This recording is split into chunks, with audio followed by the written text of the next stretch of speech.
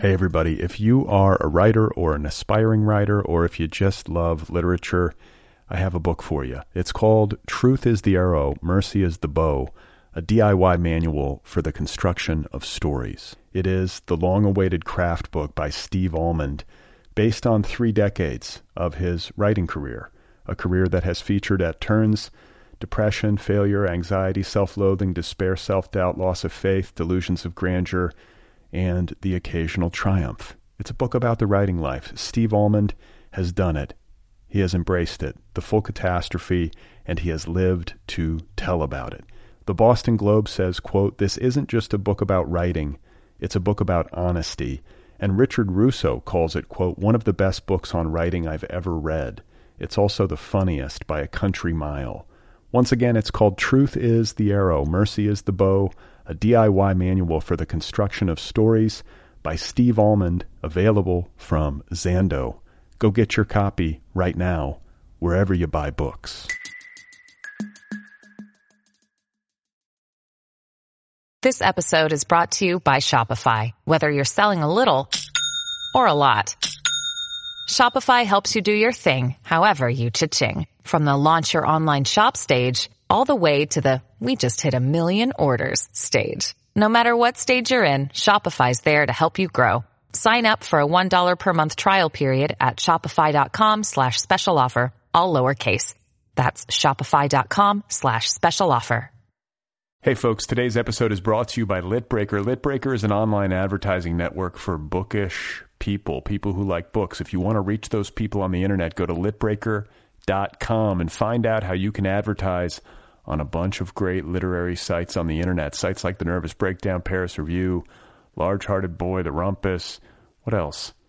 I can't remember. Electric Literature. Litbreaker.com. Go there. Read the site. Find out the information. Litbreaker.com. Litbreaker. It's an online advertising network for bookish people. Go and advertise on it. Oh my God. You are not alone. You have found other people. You and I have a friend in common. Every stupid thing that a writer could do, I've done. I think it's really beautiful. Gee, dude, what a struggle, you know? It was incredible. You know, it's like your head exploded seeing what was really there. And now here's your host, Brad Listy. Just one person at just one everybody, time. how's it going? Right. Welcome to the Other People podcast. My name is Brad Listy. I'm here in Los Angeles, California. It's good to be with you. Paula Priamos is my guest. She has a new novel out called Inside V. It's a psychological thriller. It's available now from Rare Bird Books. You'll hear Paula and I having a conversation here in just a minute. A lot is going on in the world. A lot is going on in my head. I continue to be worried about Trump. I can't stop thinking about Trump. Am I insane? I want to know what percentage of you out there are like, dude, just give it a rest. How many of you are with me? I'm fixated on it. I'm checking my phone for updates, following it. I'm following it like it's like a psychological thriller. A very twisted psychological thriller. Am I alone in this? It's like a horror movie. It's a terrifying psychological thriller. Don't know how it's going to end. Tell me how it's going to end. Feel somewhat optimistic about the fact that Mike Rogers, the NSA director, is going to be testifying tomorrow. Former FBI director James Comey going to be testifying on, Thursday? So that's what's happening this week. Feels like it's going to be a big news week. Feels like maybe this is going to be the pivot point. Feels like maybe after this, people will finally start to, en masse, realize that the gig is up. But I could be wrong. Seems like there's always a lot of false summits in this weird political season. You think you're getting to the top of the mountain, or at least, or maybe the bottom of the valley. False naders. Okay, we've hit bottom. Okay, we did it. We hit bottom. Oh, wait, what? We didn't hit bottom.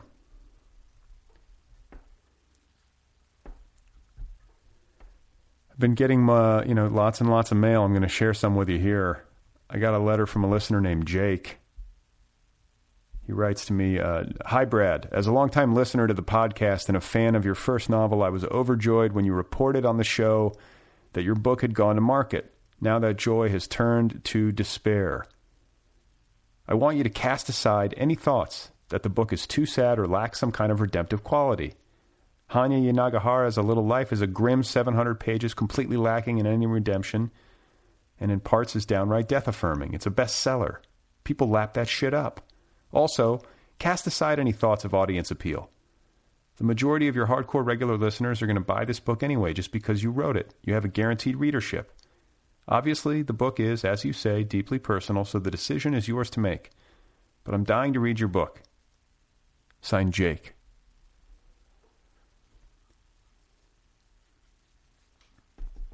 Be careful what you wish for, Jake. No, I appreciate it. It's a nice thing to say. And I think where I'm at with it is just pressing pause. And this may mean the death, like the official death of the book forever and ever. Or maybe at some point I'll have a look at it and I'll reread it and I'll decide that I want to pursue, independent publishers or small presses or whatever. Because I never got to that. I sort of pulled the plug on the process and pressed pause after big publishers did not swarm all over the book. I have high expectations for myself, and maybe unrealistic expectations. Not that I wanted every publisher to make a bid, but I just felt like, well, look, if there's not a clamor, if there's not like some kind of competition to buy this thing, then I didn't do it right. Is that fucked up? Maybe it is. But it just rattled me, made me worried. I spent so much time on it, It's like, oh, God. I don't know. So the question now becomes, when will I find time to revisit this thing in a sustained and intensive way? We'll see. TBD. And thank you again, Jake, for the kind words and for writing in. This next letter comes from a listener named Ryan. He says, Dear Brad, a group of friends and I are looking to start our own podcast. We're still in the early stages of planning, learning to use our recording equipment and programs, and creating chemistry on the microphones. As a podcaster and a host whom I've come to respect, what advice do you have for us as we embark on this arduous yet rewarding endeavor? Signed, Ryan.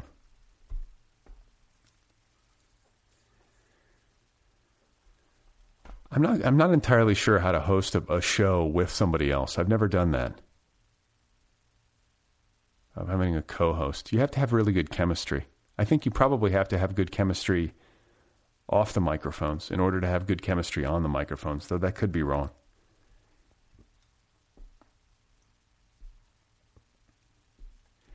There's a real intimacy to it. I can't imagine. I mean, it's not that you have to be best buddies and hang out all the time with the people you do a show with, but there are certain people with whom you can really talk. I have people like that in my life. Like, I happen to be able to talk with just about anybody. Not everybody, but most people I can have a conversation with. Sometimes, though, it just doesn't work. But most of the time, I can pull it off. But there are certain people in my life who, for whatever reason, trigger me. They can get me going. And there are people who I can count on to, bring out creative impulses. There are people that I know with whom I'm incredibly funny. Not incredibly funny, but I'm funny when I'm with them in a way that I'm not with anybody else. Like, they know how to get the funny out of me. Do you have people like that in your life? Hopefully they're your co-hosts. So, I can't really speak to the co-hosting dynamic, but I would venture to guess that you're going to need some good chemistry with them. And you got to make sure you let each other talk. Like, it's a weird, it's a weird balancing act with that many cooks in the kitchen. If everybody's just talking over each other, it's unlistenable. I think you sort of have to have a central host. And then you have to have people who are willing to sort of be supporting players. If you have 3 chiefs and no Indians, do you know what I'm saying? Could be problematic. This could be the end of your friendship starting right now. It's dangerous being a podcaster. Otherwise, I think being honest, trying to be honest, and that's almost a bad way of putting it. What does it mean to be honest? It's like have clarity, speak with clarity and presence, force. Be very, very much in the moment. That all sounds cliched, but it's true. Be aware of what you're saying. Be aware of what the other person is saying. So yeah, listening, hugely important, especially with multiple hosts, and then you bring a guest in. You have to be a really active listener, very concentrated. Absent that, it's hard to, it's hard to get a real feel for the rhythm of the conversation. It's hard to ask good questions. It's hard to be funny. Everything gets harder. So it's all of that. And I think if you have a facility for it and you do it, regularly, you're going to get better at it and you're going to enjoy it. And I think people listening probably will too. I will say that if you want to build an audience, you have to be consistent about it and committed to delivering new episodes on a regular basis and preferably on a set schedule so that your listeners can know when to expect new episodes. Otherwise, they'll just go elsewhere. There's so many things to listen to. So, no, I always call it feeding the stray cats. You have to feed the stray cats or the stray cats are going to go to somebody else's house. I hope that helps. And thanks for listening, Ryan. I appreciate it. Good luck to you and your co-hosts as you embark upon this journey and, experience the beginning of the end of your friendship, which is almost certain to immolate in the fires of podcasting tension as you all try to be the star of the show. It's going to be like a fucking supernova. I'm sorry.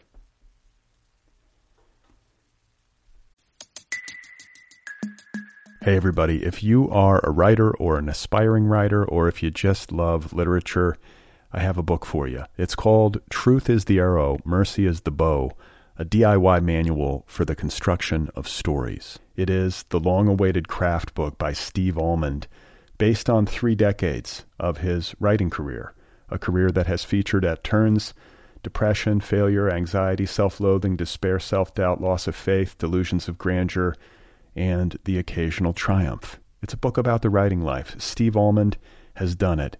He has embraced it, the full catastrophe, and he has lived to tell about it. The Boston Globe says, quote, "This isn't just a book about writing, it's a book about honesty." And Richard Russo calls it, quote, "one of the best books on writing I've ever read. It's also the funniest by a country mile."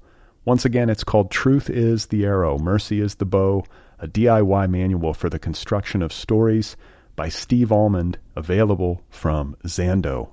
Go get your copy right now, wherever you buy books.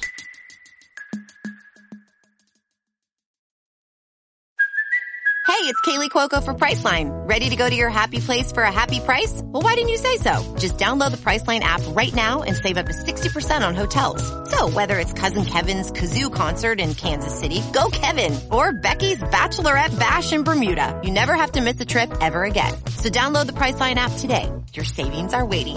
Go to your happy place for a happy price.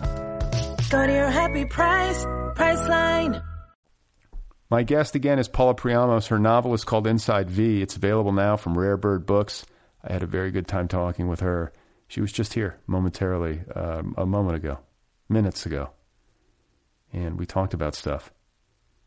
We talked about some interesting stuff. Things get interesting towards the end, as they sometimes do. So here she is, ladies and gentlemen. This is Paula Priamos, and her novel, one more time, is called Inside V.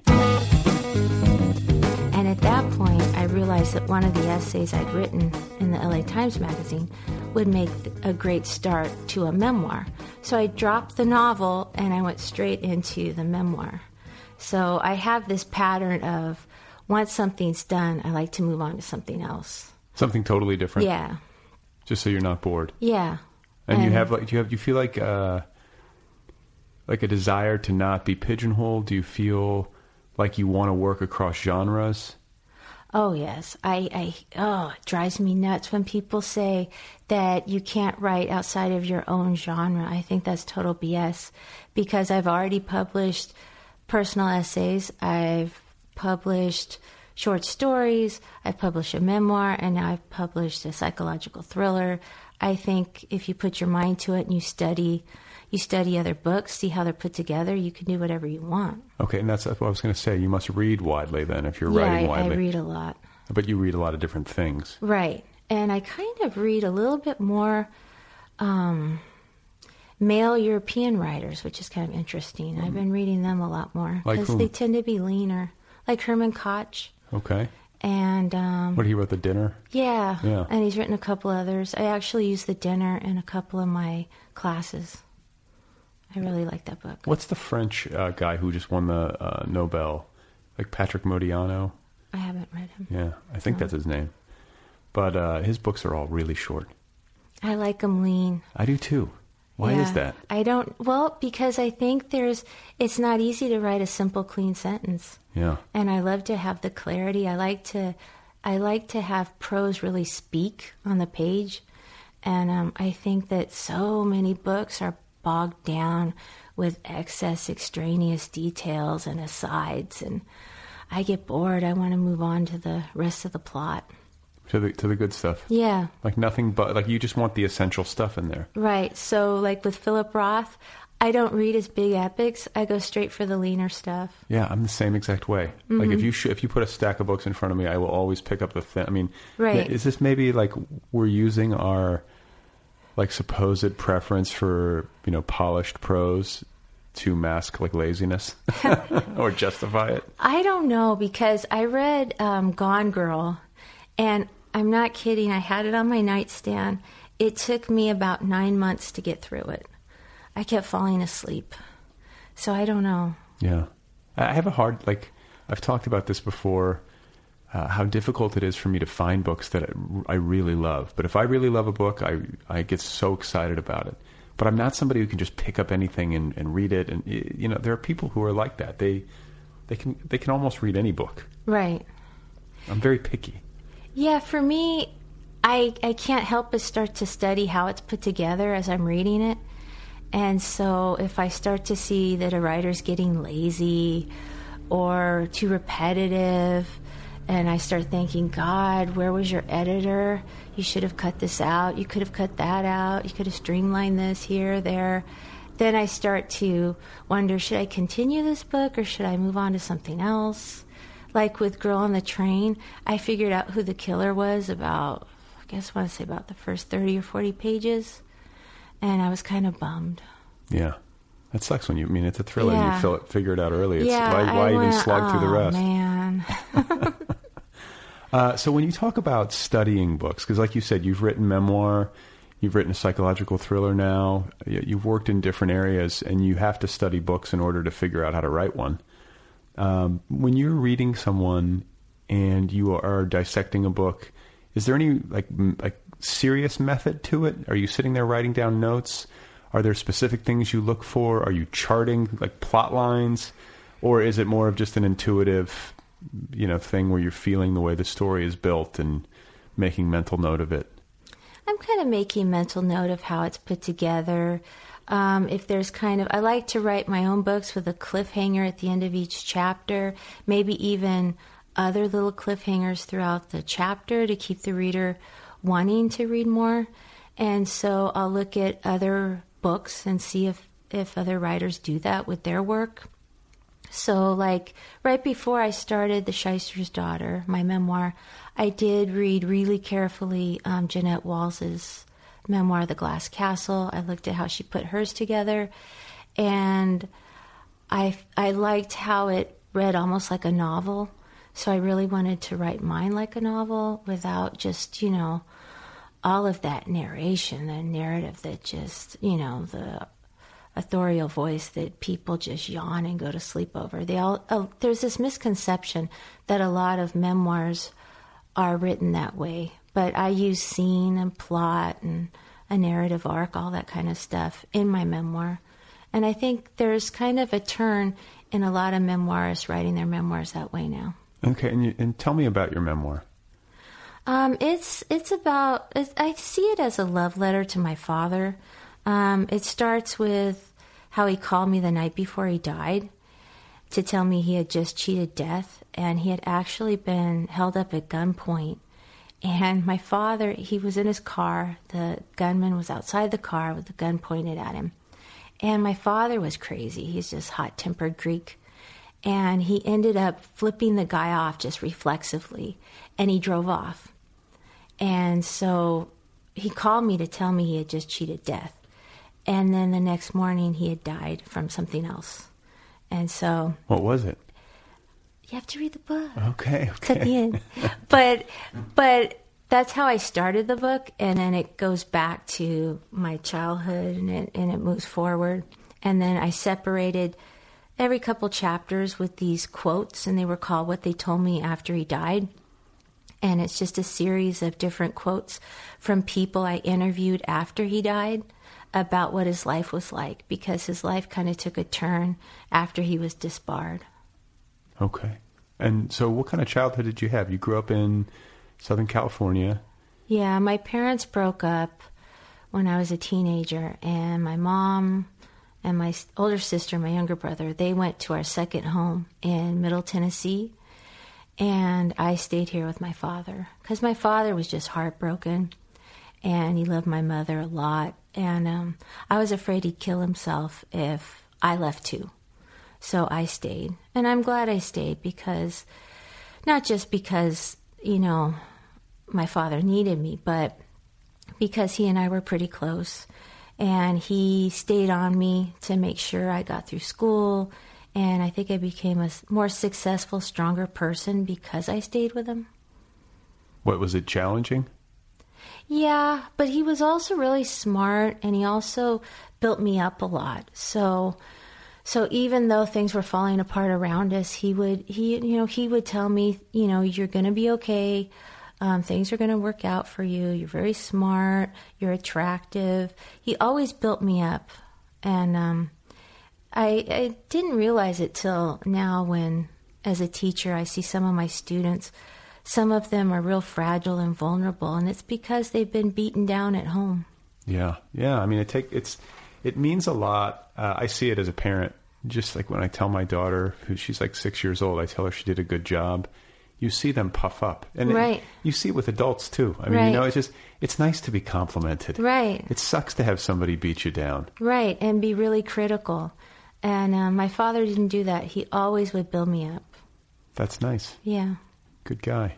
And then what about you? I mean, did you keep in touch with, I'm assuming you kept in touch with your family as they moved to Tennessee? Yeah, and I now have a pretty close relationship with my mother. It was very strained for a while, but we're pretty close now. Was she bummed out that you stayed with your dad? Yeah, but she knew that I was going to stay. She only gave me 45 minutes to decide if I wanted to go with her.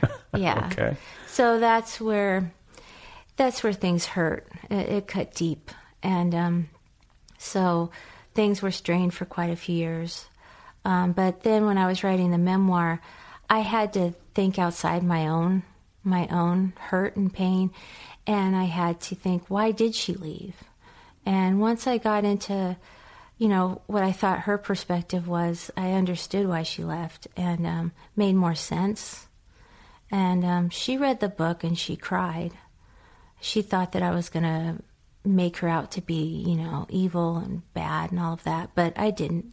Yeah, you know, that's one of the functions, and it gets, a lot of times people will roll their eyes when you talk about the catharsis of writing a book or, you know, all that kind of talk, but there is a real value, especially if you're working on a memoir or something personal, in taking apart your own life, in writing, and really spending time looking at it deeply. Yeah, and I think you can learn more about yourself and be self-critical and realize your part in something. I hate memoirs where the person's the victim and all these terrible people did all these bad things to me. You got to look at your own part in what happened. So it's a little harder to do, to look at yourself and kind of be self-critical. But I tried my best to do that. Is it painful? It was a little painful, but I feel like it's something I'm proud of, something that I was able, I'm able to kind of carry on my father's legacy in some ways, because, say, on the internet, it used to say, Paul Priamos disbarred for moral turpitude. He got in trouble for embezzling $1 million of his client's money. But the other side of that is the client was a bad guy, and my father was representing his wife during the divorce, and he unearthed the $1 million that the guy was trying to hide from his wife. And, of course, my father spent it. But the point is that the guy was a bad guy, and so I wanted to tell that story, the other side of that, how my father ended up becoming as corrupt as many of his clients because of his job as a defense attorney. And when you finished writing that book, did it feel like you had unloaded like something that you really needed to unload? Like, did it make you feel lighter in a permanent way to have told that story and done that work? Yeah, and I felt close to my father, because I remembered all of these really good times. So it's not just this dark memoir. There's actually some really funny moments. And I captured it. And so I feel like I captured him in the book and what it was like being raised by him. So it's something I'm pretty proud of. Well, and it's also, it's always, as you get older and you start to realize that your parents are human beings and flawed and all that entails. I don't know. There's something really poignant about that. And I guess some of us learn that earlier than others. Like, at what age did you start to have that sense of your parents, like their fallibility? Well, my father, right when I was a teenager, because I saw him break down right before my eyes. My mother, I understood her more as I got a little older, because I waited a while before I started to write the memoir, because I think you need a little distance to look back on what you're writing about. But I feel like I understood her more because I took the time to look back and objectively look at her. And I think writers need to do that. Did she rank your book on Amazon? Did she give you? No. None of that. No. Okay. So then you wrote a psychological thriller. Yeah. Why? Because I love thrillers. I love films. I love Hitchcock. I love novels, psychological thrillers, mystery books. I read all of them, and I love figuring things out. And a lot of times I'll figure it out too soon, but I think that's because I read so many of the books that I may be figuring them out, because I'm a little bit more of a expert reader on the subject. Okay, so how many books, how much reading are you doing? How much reading am I doing? Yeah, you read like a book a week, or? Oh, not that much. Okay. If it's something I like and I know it's written well, I purposely take longer to read it. So like the last Herman Koch book, I took a few weeks to read it because I really wanted to enjoy it. But otherwise, like, you always have something in hand. I always have something on my nightstand, yeah. Okay. And did you find that writing a psychological thriller was easier than writing a memoir? Much, much easier. Although, shockingly enough, it took about the same amount of time. The memoir took maybe a little bit more, but definitely under a year. And the thriller, I just enjoyed writing it. I had so much fun with the plot twists and how it all stayed true to the characters, and I just enjoyed it. And so I think I'll be writing psychological thrillers for a while. I was going to say, you're going to do another one. Yeah, I'm already halfway through another one. Did you outline? I do this odd thing. I don't know if other writers do it, but I have a spiral notebook, and I always write longhand first. And I've heard other writers say, oh no, I go straight to the computer. I can't go to the blank screen. I have to write first, handwrite first, because I feel more intimate. I feel like it's more intimate if I'm handwriting it first, freehand, longhand rather. And then what I do is I'll end a chapter and I'll say, where do I want to go next? And I'll outline, say, the next few chapters. But I feel like if you know the entire book, then it might just ring false. So I like the fact that I know where it's headed. Like in Inside V, I knew where it was headed. I kind of had an idea how I wanted it to end, but I was also open to it ending in a different way, so long as it felt natural. Okay. And so, let's see. I mean, I'm trying to think of for some reason when you were talking, I was thinking to myself about, what was it? It was like, I think the guy's name is Alex Honnold, and I have no idea why he popped into my head, but it was something to do with psychological thrillers, and I have had this guy in my mind all day long. He's this rock climber who just climbed the face of... Oh, Yosemite? Yeah. I saw him this morning. I'm still obsessing about him, and I think it had something to do with like thriller and plot twist and drama. But anyway, he's been on my mind all day. I don't know if you... Does this move you at all? Does that give you any kind of... I think he's insane for going up the side of the mountain or the rock with... No harness, no nothing. Yeah, it makes me physically like nauseous to think about it. I actually start to have my hands start to sweat when I like. Have you ever watched him climb on like video? Like 60 Minutes did a feature on him. I've never actually. My husband and I were having dinner at a restaurant called a Cliffhanger, and it's right off the side of the San Bernardino Mountains. And as we were eating, you can look out at the valley below. And I look up the rock, and there's a guy rock climbing as we're eating. And he, of course, had the proper equipment, but it was just so odd to see him just hanging off the side of the rock. Yeah, it's not a natural sport. No. And I should say, too, that I think this qualifies as maybe the oddest segue in the history of the show. We are recording, for those of you listening, we're recording this at night, which is a relatively new development in the podcast, because now that I have this day job, I have to record at night. And so...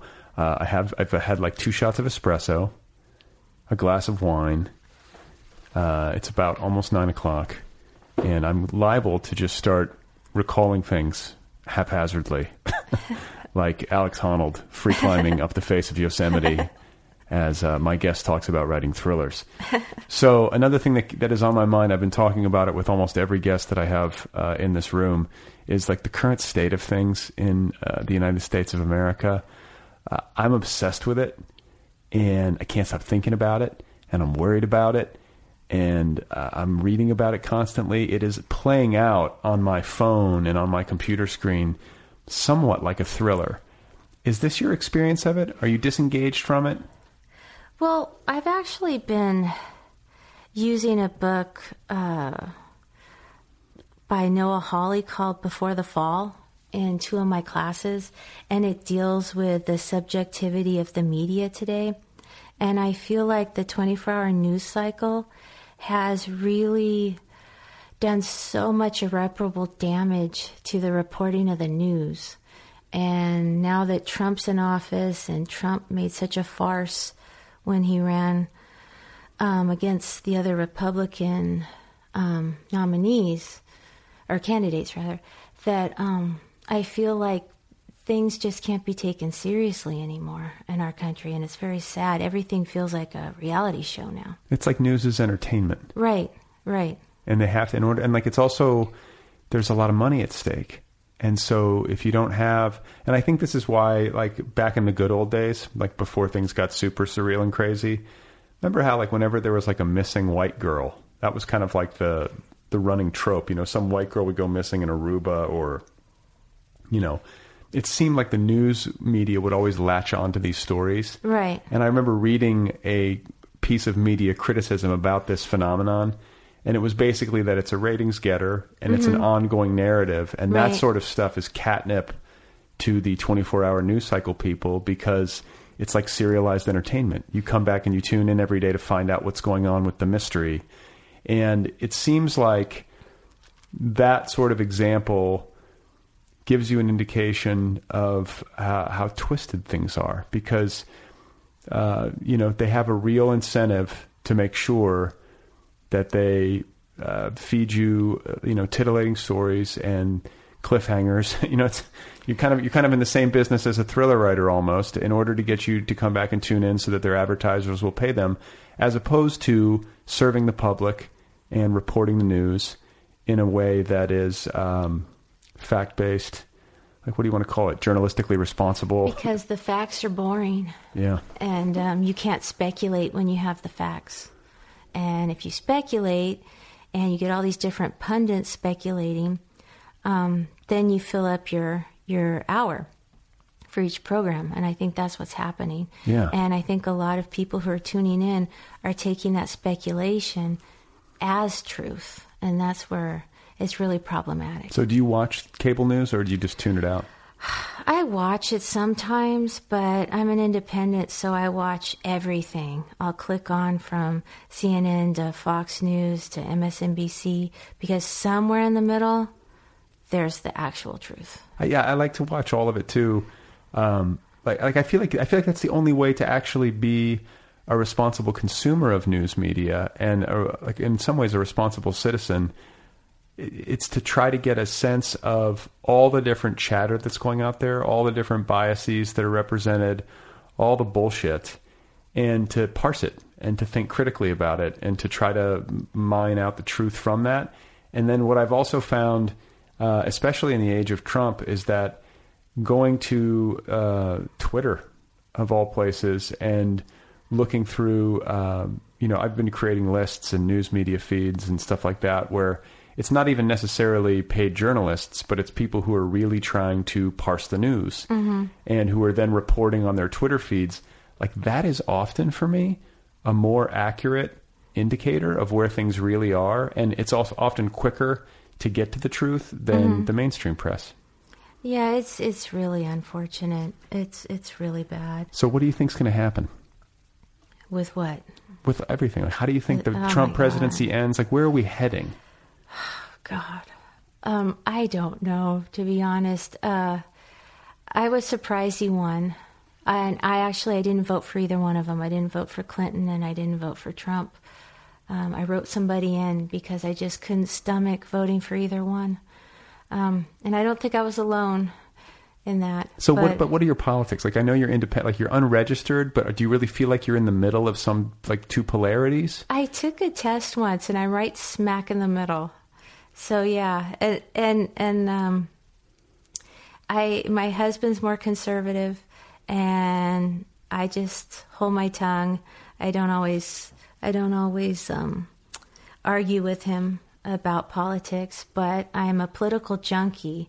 I used to love Woodward and Bernstein, and I still love Bob Woodward, and I love his books. I still read his books. And so I love politics, and I'll always stay involved. I'll always keep up on it. As for Trump, I don't know.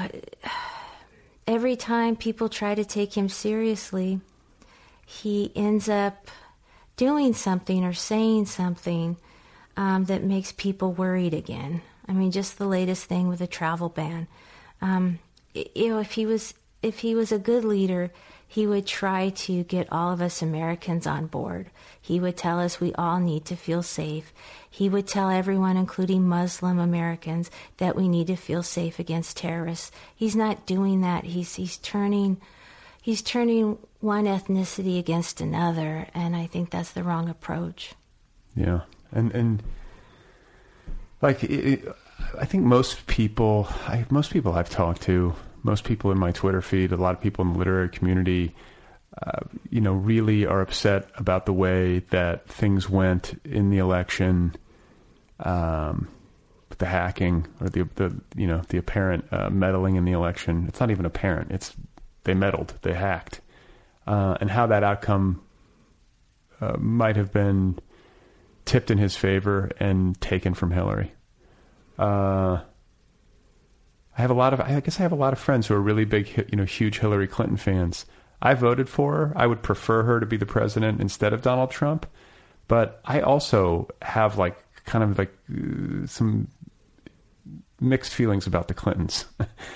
So it's rare for me to be sitting with somebody who also does, because usually it seems like most people I know don't. And I'm like, have you not read about the Clintons? Like, the Clintons are not a clean slate. Now, No. I have to emphasize, I voted for Hillary. I would 100% love to have her be in office rather than him if I had the choice between the two.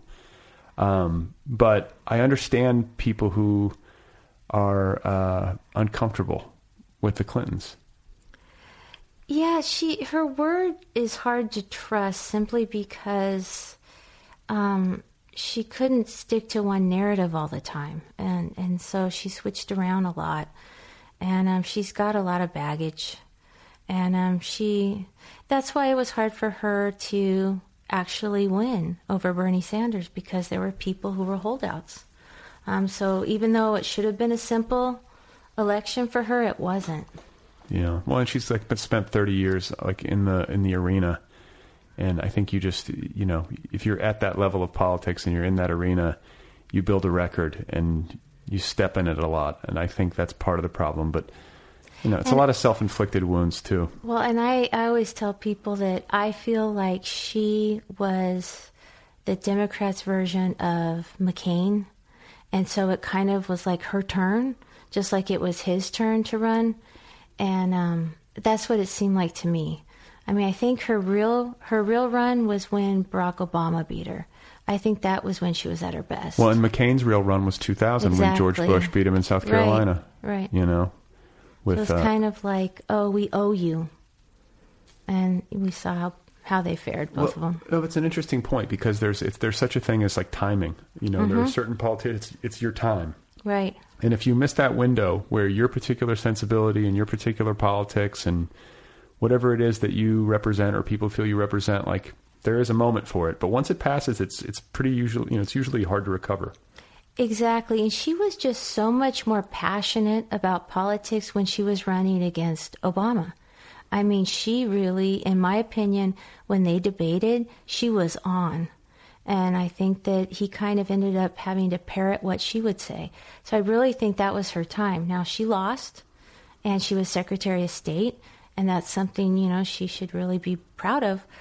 But it just seems like the time had already gone. And you weren't, when it came down to the election day, I guess we live in California, so you didn't feel like your vote would, like, for a write-in candidate or whatever, would be, it's not going to swing the outcome, because you knew that she was going to win the state of California. I had somebody tell me that I was throwing my vote away, and this is a democracy, and it's about my vote, and it's about what I feel is right or wrong for the country. So in my mind, I didn't want either one of them, and so I voted for somebody else. And I feel like I did the right thing. Okay, so can you even do this? Can you even play this game? Is there a politician out there that you think is good?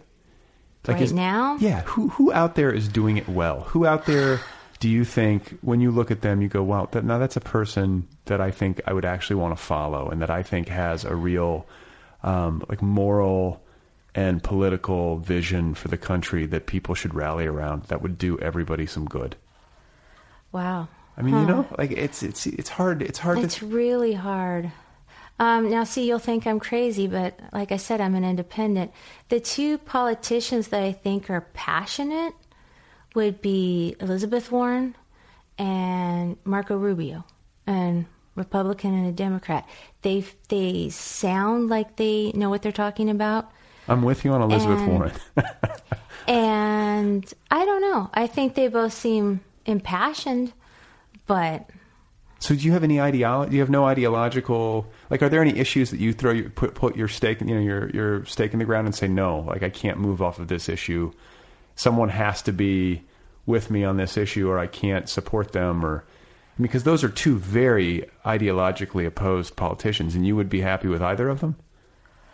You asked me the question who I thought was a good politician. And okay. Objectively looking at them as good politicians. Okay. I think they're both articulate, they're on point, that kind of thing. Good political performers. Yeah. Yeah. No, I get it. Yeah. But like, in terms of, you're not saying that you would accept or could potentially see yourself voting for either, because that would be quite an independent. I would have to wait and see. I honestly will put one issue away if another issue is more crucial at the time. So like there's a lot of people who say reproductive rights, we need to keep abortion around. Well, abortion's not going anywhere. That's off the table. It's not ever going to go anywhere. So that one, you think so? I would. Oh yeah, that's not going anywhere. You sure? Yeah. How are you so sure? You can quote me. Really? Yeah, you can quote me. How are you so sure? Because I feel like there's so much concern about that. I don't think it's going to go anywhere. It's been around for decades. It's crucial.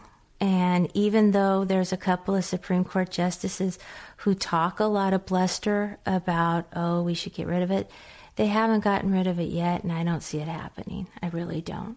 I think it's a necessary thing. You could call it a necessary evil. Some people see it that way. But you hear these stories of rape victims, or you hear stories about young girls, and they get their abortions, and they need to get them. I had a friend myself who was only 14 years old. She was a Catholic. She never told her parents that she was pregnant. And I helped give her money to pay for the abortion. Yeah. I mean, it's a tough issue, mm-hmm. but there has to be safe and legal access. Right. I just don't see any other way around it, and I feel like it's the kind of thing. I mean, to me, it's a personal decision. Right. Right. Why do we even have to debate it? I don't think we need to really. I really don't think that's going anywhere. I'm for gay marriage, so I'm glad that was enacted. So. The only thing that I'm more conservative in terms of money, I guess, and spending, but social issues, I lean towards the left. Yeah, it's interesting. I mean, it's like I think that there's a lot of obviously a lot of chatter and a lot of like very vocal and what's the word I'm looking for? Not flamboyant, but there's just a lot of like the really loud disagreements get a lot of airplay. Right. And this is, again, going back to what we were talking about with respect to the news media. Like, this is what gets eyeballs, and this is what has people tuning in and getting emotionally invested in whatever show they're watching or listening to.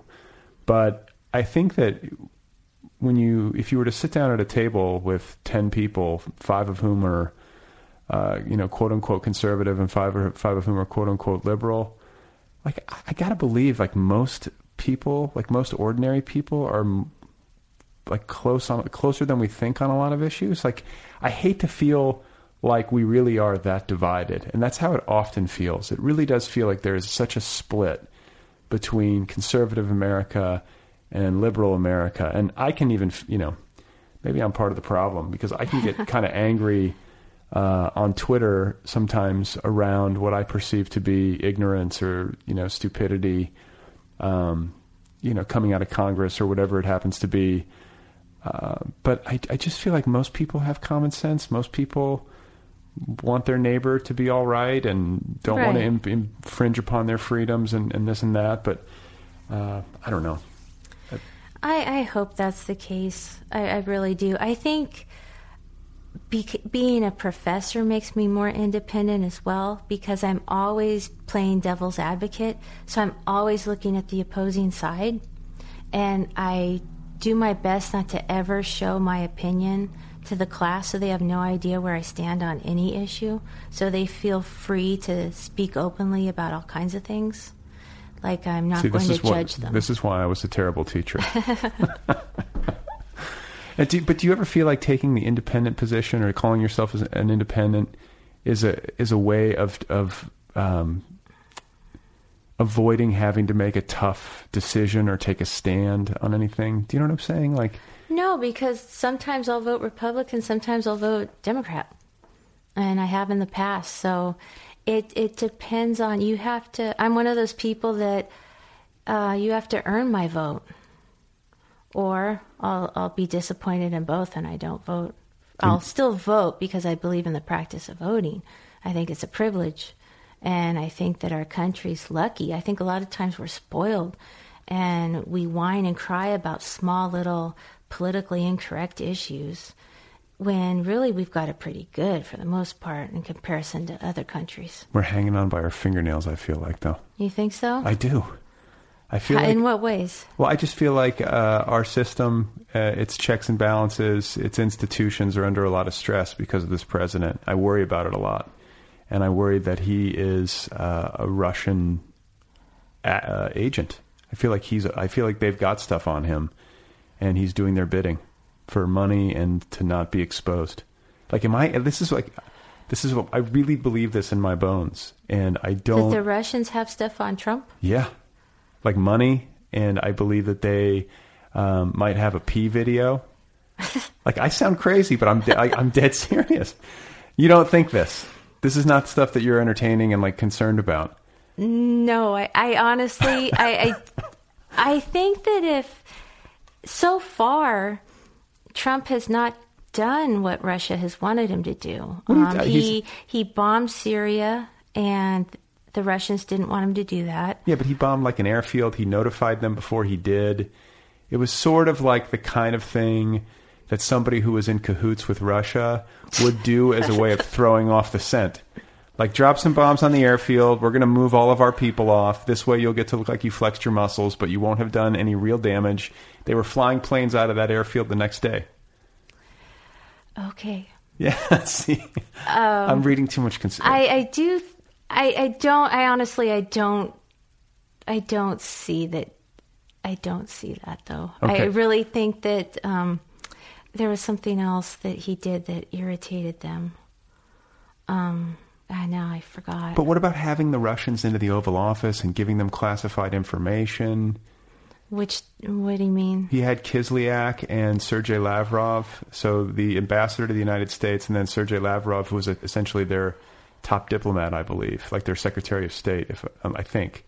But see, you're making me defend Trump, which is just, I thought I would never do. So congratulations. No. I mean, wow, I'm going to defend him right now. I'm just glad to have somebody in here who doesn't totally agree with me or isn't exactly on the same wavelength as I am. Okay, well, here's my defense of Trump here. Okay.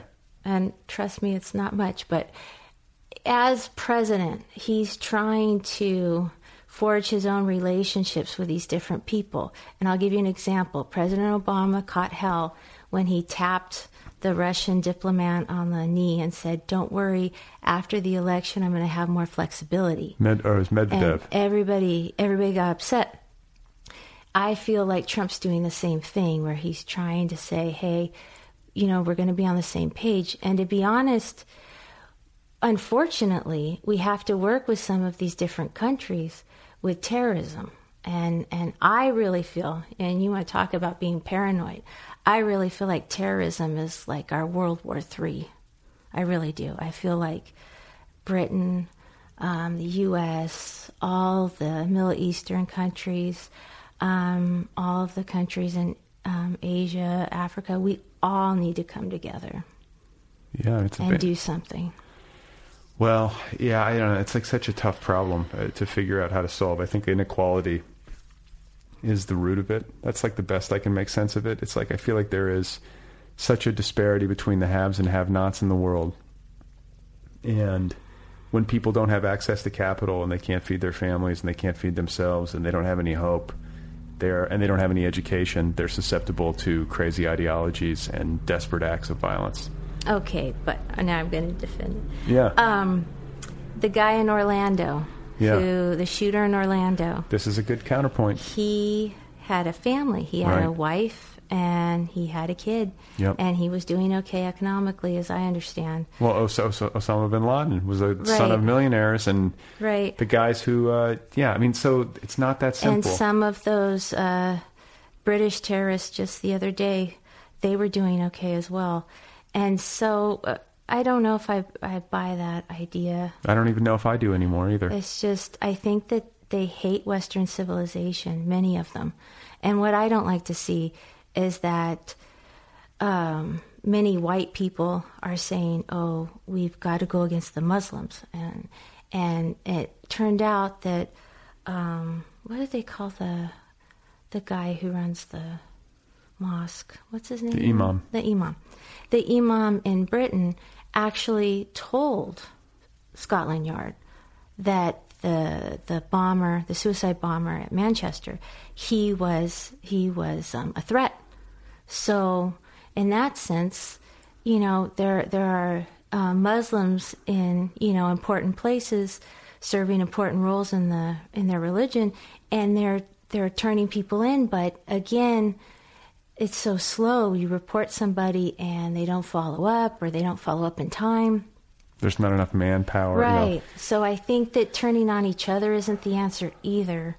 And I hate to see that. And I think Trump does that a little too much with his travel bans and all that kind of stuff. I think he divides more people. And then the people like you who really can't stand him, and I don't like him much either, it just further distances myself and everyone else from him when he acts so reactionary like that. So, friendly wager.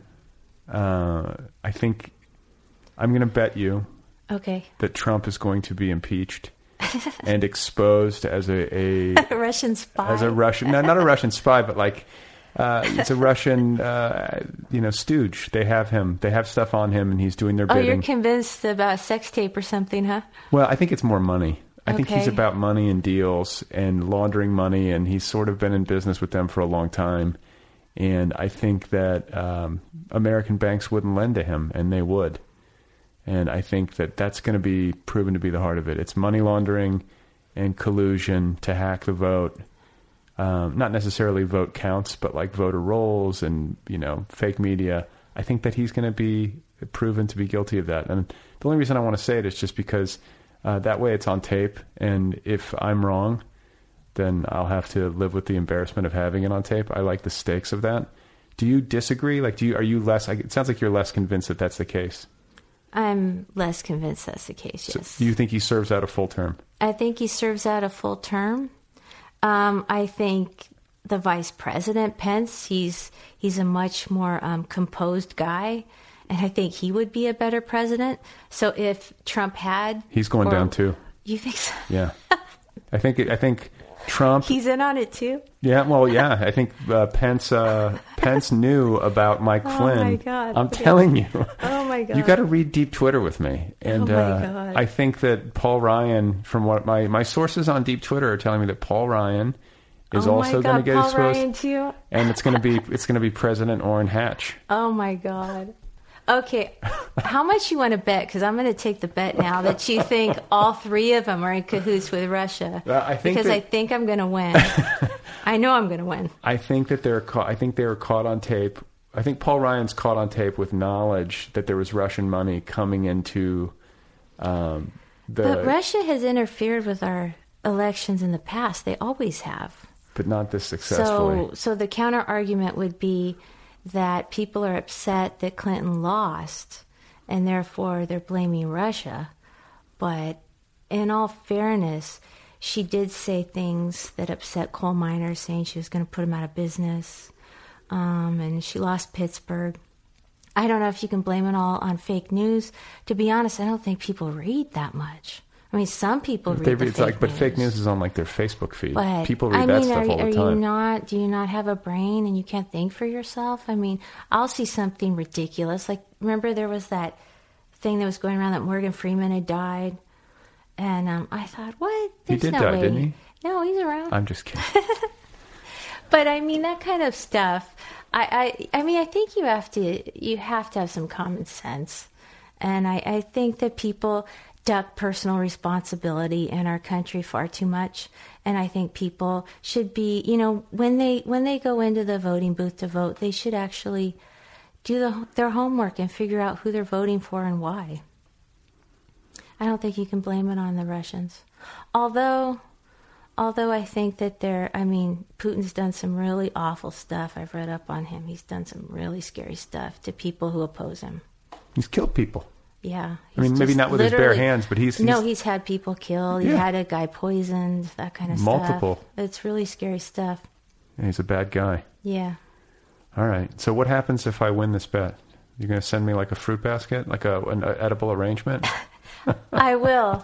The best one. The chocolate-covered strawberries? There you go. All right, and vice versa. So are you going out on book tour or anything? I've been doing some stuff. I did a reading in Redlands. I did a reading at Book Soup. Oh, and I'm supposed to be doing a reading in San Francisco later this year. I did a reading, Why There Are Words. Do you like that part of it? Yeah. Like, do you like going out and like speaking in front of crowds and like doing reading from your book aloud? I enjoy talking with the audience more than the reading, I would say, but I still like reading. Yeah. And I like doing interviews like with you and other people, and talking about different subjects, not just about the book. So you like when I ask questions about like the You're cracking me up with your Russian stuff. So this has been fun. It's the greatest. It's actually been a lot of fun. It's the greatest scandal in the history of the Republic. You are this, and we're being taped. You are the first and only person who's gotten me to defend Trump on anything. So congratulations. It's my special gift. My God. Now I'm going to go home in shame. What about religion? What do you think happens to us when we die? Do you have any religious or spiritual belief, or system that you live by? I had a spiritual experience when I was pretty young, and so I kind of fear God now. What happened? Tell me about it. I'm really convinced he's up there, and I don't want to tick him off too much. So what was the spiritual experience? You'll think I'm crazy. No, please. Okay. I was crying, and my sister was ignoring me, and my mother was ignoring me. It was Christmas morning, and I was a little girl. I was crying, and my father had left to get batteries for some of my toys. And I said, I hate my mom, I hate my dad, I hate my sister, I hate you, God. And I was just crying, and I was looking at the Christmas tree. And this voice came up from the corner of the ceiling, this thunderous voice, and it just said my name 3 times. And it was so frightening to me. And this wasn't just kid imagination? No. What did it sound like? What did the voice sound like? Was it masculine? It was masculine. It was thunderous. Was it Morgan Freeman? And it was something that my sister and my mother definitely would have heard because they were just a few feet away in the kitchen.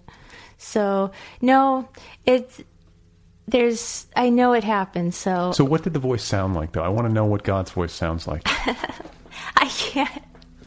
What can you compare it to? I can't compare it to anything because it was so... what was so strange about the experience was it was really loud, and it came from the corner of the ceiling. So it wasn't even coming from the proper place. So and it just said, Paula.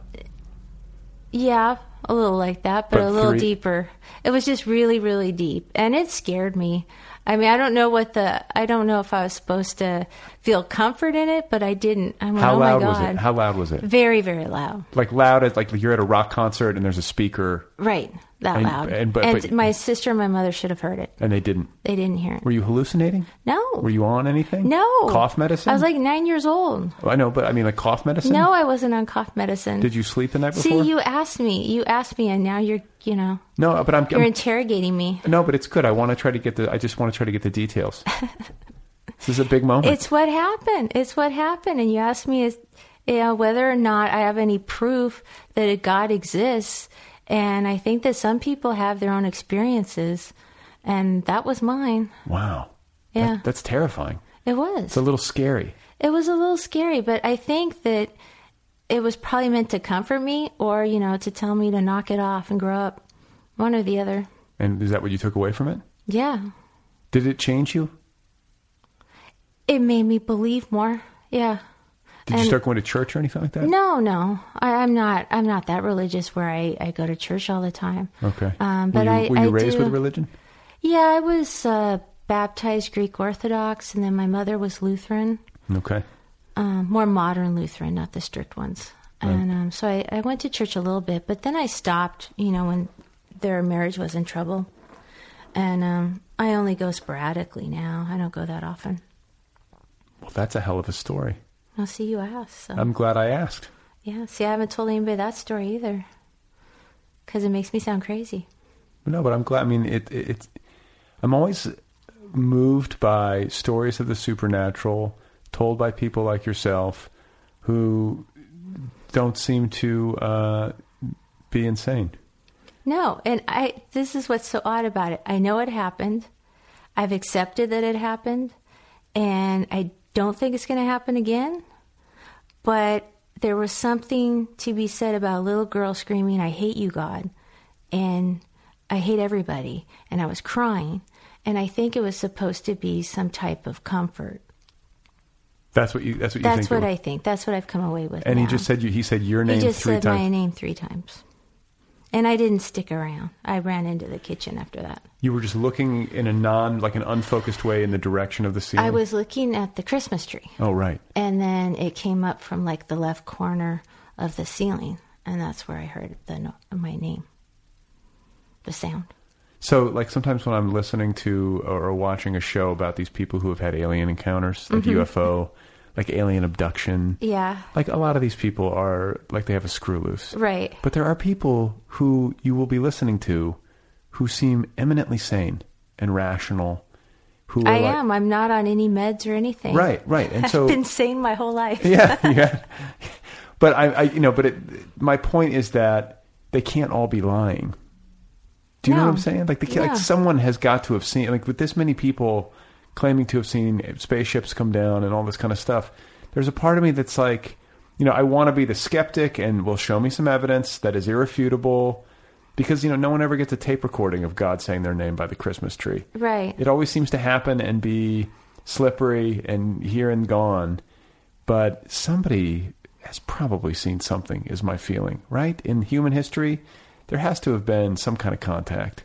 It's a weird universe. Yeah, and I mean, it's kind of self-serving and egotistical, I guess, of us to say that there's no other life out there. It's just us here on Earth, because it's been proven that life existed, I believe, on Mars, right? And Wait, has that been proven? Did I miss that? I think that it's been proven that there was some type of organism on Mars. Like microscopic. I know they've been finding like traces and all this kind of stuff. And there was water on Mars, I believe, right? Okay. I think. I don't think we know for sure how far the planets go, how far, we just know of our universe. So there could be more. I mean, I don't think about aliens or anything like that. Have you ever seen one? No. No. So no contact. No. No UFOs. And I'm not.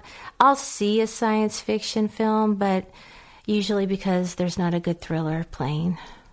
It's all about thrillers for you. Yeah, I love to see those first. What about a science fiction thriller? Those are okay.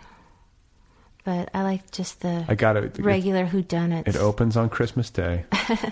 God comes down in a spaceship.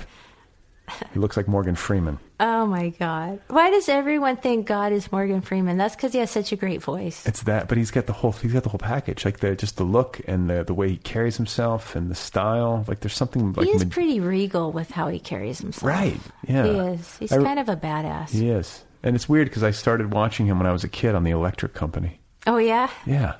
Like, I go way back with him. He's been around my whole life, it feels like. I never watched The Electric Company. You never did? No, what is that? It's a TV show. It's like, it used to be on, like, it was, like, paired with Sesame Street. Oh, okay. You didn't do that? I didn't do Sesame Street either. I was a Scooby-Doo fan. I was a Scooby-Doo fan as well. I dug Scooby-Doo. Did you ever have a crazy period in your life where you freaked out and did lots of drugs? No, I've never, okay, you won't believe this, but I've never done any drugs, not even smoked pot. Why? My father scared me. Okay. And when I was a teenager, he said, if I pick you up from the police department, you'll be sorry that I did. So I believed him. And so I drank a little. I got drunk like everybody else, but I always turned down drugs, always. Always. And then I also saw this really heartbreaking, it was a heartbreaking story. This one kid that was my age, and he was friends with, my father was friends with his father, and he started with recreational drug use. And long story short, he ended up getting stabbed in the lung in Linwood in a parking lot buying drugs in his early 20s. And he had to keep the knife in his lung because if you pull it out, you'll die and you'll bleed to death. So he had to drive to the hospital with the knife in his lung. Did he know this, that if he pulled it out, he would die? Yeah, he knew not to pull it out. He just had the sense not to pull it out. Oh, okay. But he didn't have, like, because I never heard of that. I'd pull it out and die. No, don't pull it out. Okay. I'm glad. Thank See, God. you learned something. Thank God I talked to you. From me coming here. Can now survive a stab to the lung. There you go. Thanks to my conversation with you. You're welcome. So, but that story scarred you, and you're like, I'm not going to go there. I'm not going to do these drugs. Yeah. Get stabbed in the lung. Yeah. And then I've seen, like, my husband is a recovering alcoholic and drug addict, and I saw what it did to him, and I want no part of that. Now, Don't get me wrong. I love a good glass of Merlot. Yeah. And I was at a Duran Duran concert a few months back, and I had a couple glasses of champagne. I was feeling no pain. Wait, so Duran Duran still plays? Oh, don't you dare insult Duran Duran. I'm not insulting them. I have their backs, man. Simon Le Bon? Don't mess with Simon, and don't mess with John JT. John don't Taylor. mess with JT either. Was that a big band for you when you were young? Oh, they still are. Are you I know, kidding but me? I mean, like, is it rooted in your youth? See, that's the thing. I just joke that they're in my DNA. I was a fan of theirs since I was 12. And so I just make no excuses now. I go to their concerts when they're playing here. I went to Agua Caliente, saw them 2 nights in March. I saw a Train a couple weeks ago in Chula Vista. I love concerts. Yeah, it's fun. Live music is a good experience. Oh, it's so much fun. It's a good human experience. Yeah, it really feels like you're alive in that moment when the music's just blaring and you're dancing. I really look forward to going whenever I can. Oh, yeah, I'm a dancer. You are? Yeah. Like, people I guess people do dance at Duran Duran concerts. That's dance music. Yeah. They have plenty of... They're not just Save a Prayer and, their classic hits. They've got all kinds of clubby style, fast-moving, up-tempo songs. They still sound good? Oh, yeah. They look good. They sound good. My sister was so in love with those guys. She had John Taylor posters all over her bedroom when I was growing up. Yeah, I did too. They had a new album called Paper Gods that came out in 2015, and it has some great songs on it. I'm fascinated that they're still churning out new albums and going on tour. I had no, I mean, and this is not this is more of an indictment of me than it is of them. Like, I had no idea that this was still happening. Yeah. And I mean, I love that they're still doing it. And they look like they're having a good time when they're up there. They look good. And, it's always depressing if you see somebody and they look terrible. Like, I saw Billy Idol a few years back. He looked great. He's sober. And he's still playing. He's playing in Vegas at House of Blues. So some of those guys are still rocking. Do you like any new bands, or is it mostly like you like the bands of your youth? No, I listen to Bruno Mars. Yeah. I'm all over the map. When I was driving down here from Lake Arrowhead, I had my phone, my music on my Google app music, and I have everything on there. I have I'm embarrassed to say a little bit of Justin Bieber. Bruno Mars, a couple of his songs, just a couple. Don't judge me. And no then judgment. Train, I'm big on Train. A lot of Duran Duran. God, I'm so out of touch. You know what I'll tell you about music these days?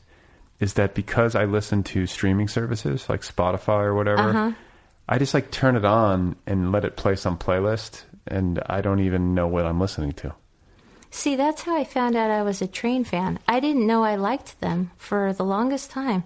And then I started looking at the music I was compiling, and I thought, Train. I had about 7 of their songs, and I thought, oh, wow, I think I'm a fan. I think it's official. Wait, but how did you know? How did you know what you were compiling? See, I mean, I just was hearing it on the radio, or, oh, I like this song. I like their song Meet Virginia. I like this one, that one, over the years.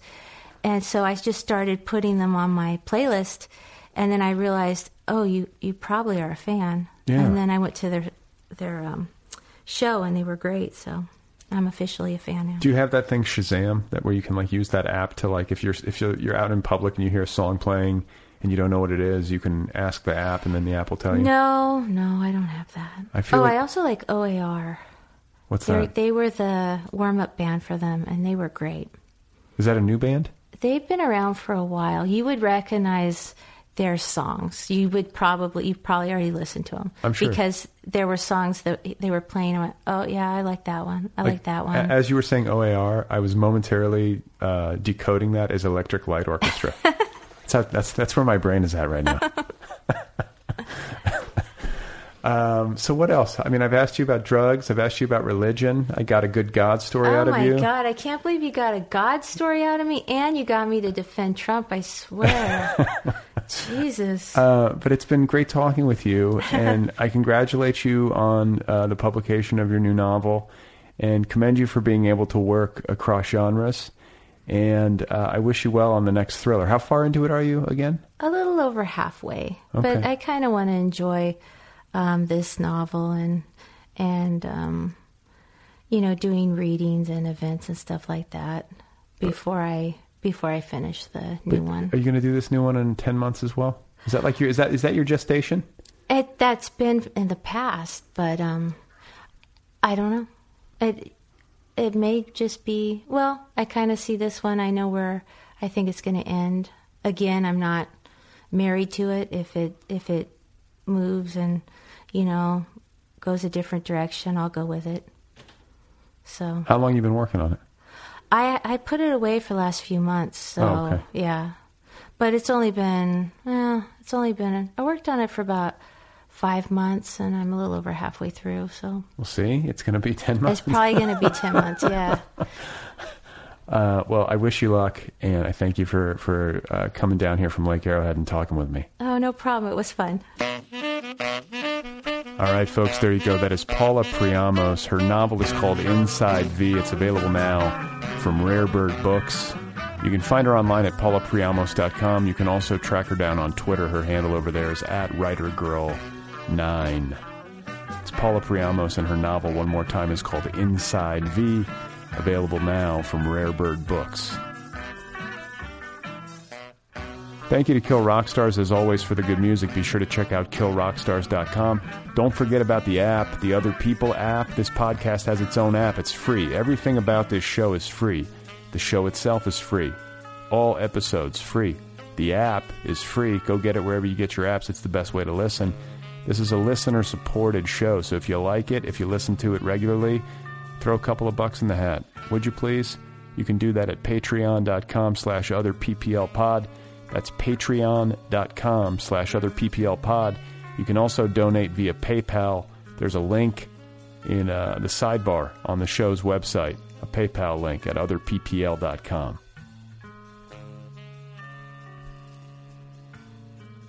So it was a delight to talk with Paula. It's nice to talk with somebody whose political assessments don't necessarily align perfectly with mine, which tends to be the case these days on this show and elsewhere. I live in Los Angeles. I talk to writers. I feel like everybody mostly feels the same. She's a little bit of an outlier in that sense. It's good for me to have my assumptions tested a little bit. I do feel like it's a binary situation, though. This is the way it feels like emotionally for me, and in my bones. It's like either Trump is impeached and or resigns or whatever, and this thing implodes and he goes away, or he wins and the country is wrecked. It feels that dramatic to me. Like maybe I've just been reading too much and watching too much cable news. This is my tendency. I get too immersed in this stuff.